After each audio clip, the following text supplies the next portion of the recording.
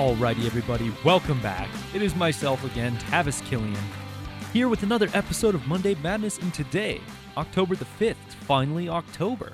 According to this obscure website I found known as yahoo.com, that makes it Pizza Appreciation Month, which you know I will be observing despite my crippling lactose intolerance. Halloween is also coming up, of course, but I wonder how that's going to work with COVID this year. I imagine many kids won't exactly be allowed to approach strangers for candy, and costume parties are likely a big no-no in some areas. So I wonder how much candy and costume companies will be affected financially. Either way, it's starting to cool off, trees are changing, and it's just a nice part of the year. I might even go as far to say that it's my favorite season, but that is besides the point. I know you didn't come here to listen to how much I love pizza and fall. You came here for cold hard statistics paired with slightly less hard and potentially biased news stories, so let's jump right in. Starting out strong with WTI pricing, little bit of a roller coaster ride with prices these past few days, and many people claim there's a correlation with Trump's condition. On October 1st, after it was announced that he had COVID, prices fell drastically to as low as $36.63. Today, prices climbed overnight to about $39.54 as I report this because, well, Trump's condition is supposedly improving. Such sensitive markets, I tell you, anything will throw it out of whack. But moving on to rig count, we are up 5 last week. We are making great progress, but I do wonder how long that will be the case. I feel like even if it will be delayed, rig count will decrease soon in response to the few times that prices dipped below $40 in recent times. A pessimistic view for sure, but I am glad to see this temporary uptick. As for domestic inventories, moving forward, we will be using EIA data rather than the API just for the most accurate reporting we can possibly get you, and the drawdown between 918 and 925, drumroll please. 2 million barrel drawdown, which is good news. Love to see the inventories shrink. But let's get into some recent news developments, starting off with Iraq. So, Iraq has been the least compliant with OPEC cuts since they were enacted earlier this year, and the data from the end of September shows that they may hold that title for just a little while longer. At the end of August, Iraq averaged 2.6 million barrels per day in exports alone, but by the end of September, that number was up by about 20,000 barrels per day for a total of 78 million barrels for the month. At an average price of $40.40 per barrel, the ministry reported that it received the equivalent of $3.17 billion from exports in September. While this is good news for their economy, it is bad news for their relations with the rest of OPEC, especially since Iraq is the second largest producer. When Saudi Arabia and others called out against the production, Iraq promised to cut about 400,000 barrels per day for August. They did reduce the exports, but only by about 166,000 barrels a day, or less than half of what they promised. Through September, exports actually increased, even though months of promises would have led you to think otherwise. Makes you wonder just how much they are producing if they export that much on a daily basis, how much they're building in inventory. Also, I am truly surprised that other OPEC members have mostly remained compliant. How much longer until enough is enough and other people start slacking and putting money in their own pockets?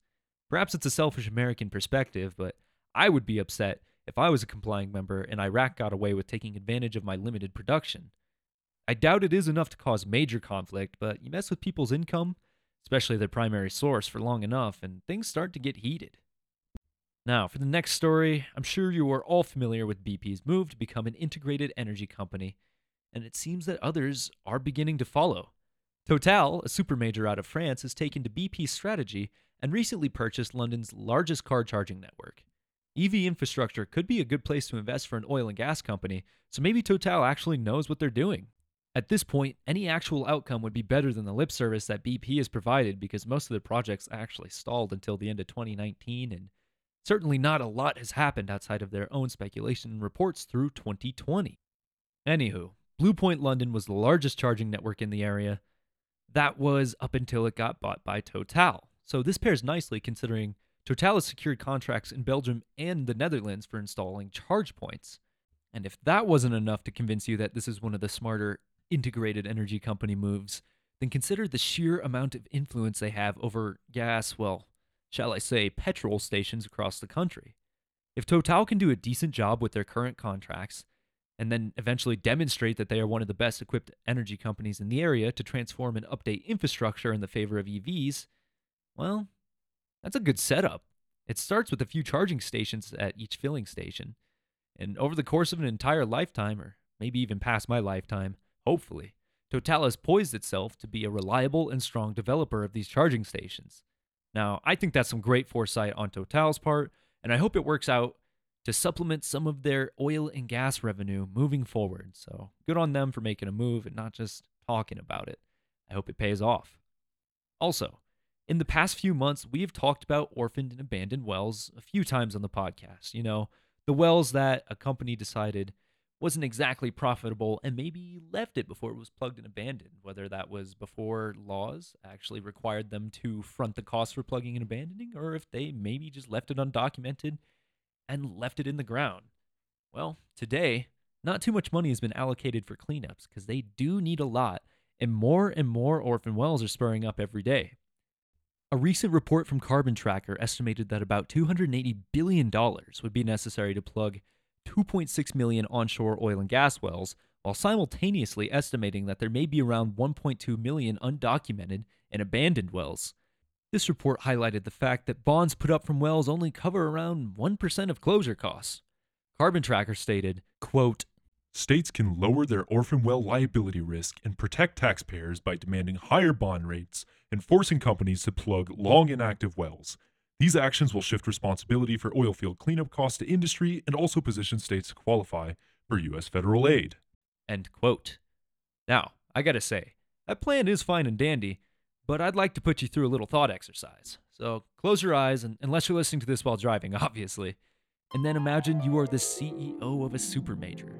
Now the federal government, reaches out to you and says, you're responsible for $30 billion worth of cleanup among your abandoned domestic wells, and we want it done in about 10 years.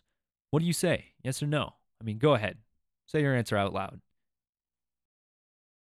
Now, if you said no, that makes a whole lot of sense, as it is arguably uneconomic to foot that bill, even if you adjust my numbers, which I felt were pretty reasonable in terms of a 10-year time frame and making you a super major in charge of, well, about 10% of what was revealed, not including the undocumented wells.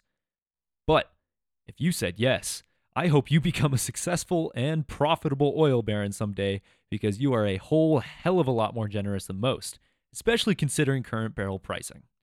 Carbon Tracker highlights a highly logical plan, but nobody, either oil industry or taxpayers, will want to put the money towards the $300 billion that they predict is required to deal with this problem. I can't predict what will happen or propose any other better solutions, but I know that nobody is capable of footing that bill, and it holds some scary implications for the future of the industry. But that is our third and last story for this week. I'm sorry, nothing too crazy happening, but hey, maybe we keep it that way. Lots of trades, some acquisitions, some mergers. Turbulent times, as I'm sure you know, and if you feel like, hey, what is he talking about? Make sure you go to rarepetro.com for way more resources. We've got all of our podcasts up there. Kevin writes a killer periodical. And also, go ahead and check out the YouTube channel. We've started rolling out a new series, The Modern Mobile Oil Field, and it only gets better as we record more. I know the first episode leaves me looking a bit evil and malicious, but make sure you check that out. Gets better lighting in the second episode, and I think things get better all around. So, again, thank you for joining us. Go to rarepetro.com, find any of us on LinkedIn to learn more. And until we see you next time, take care, everybody.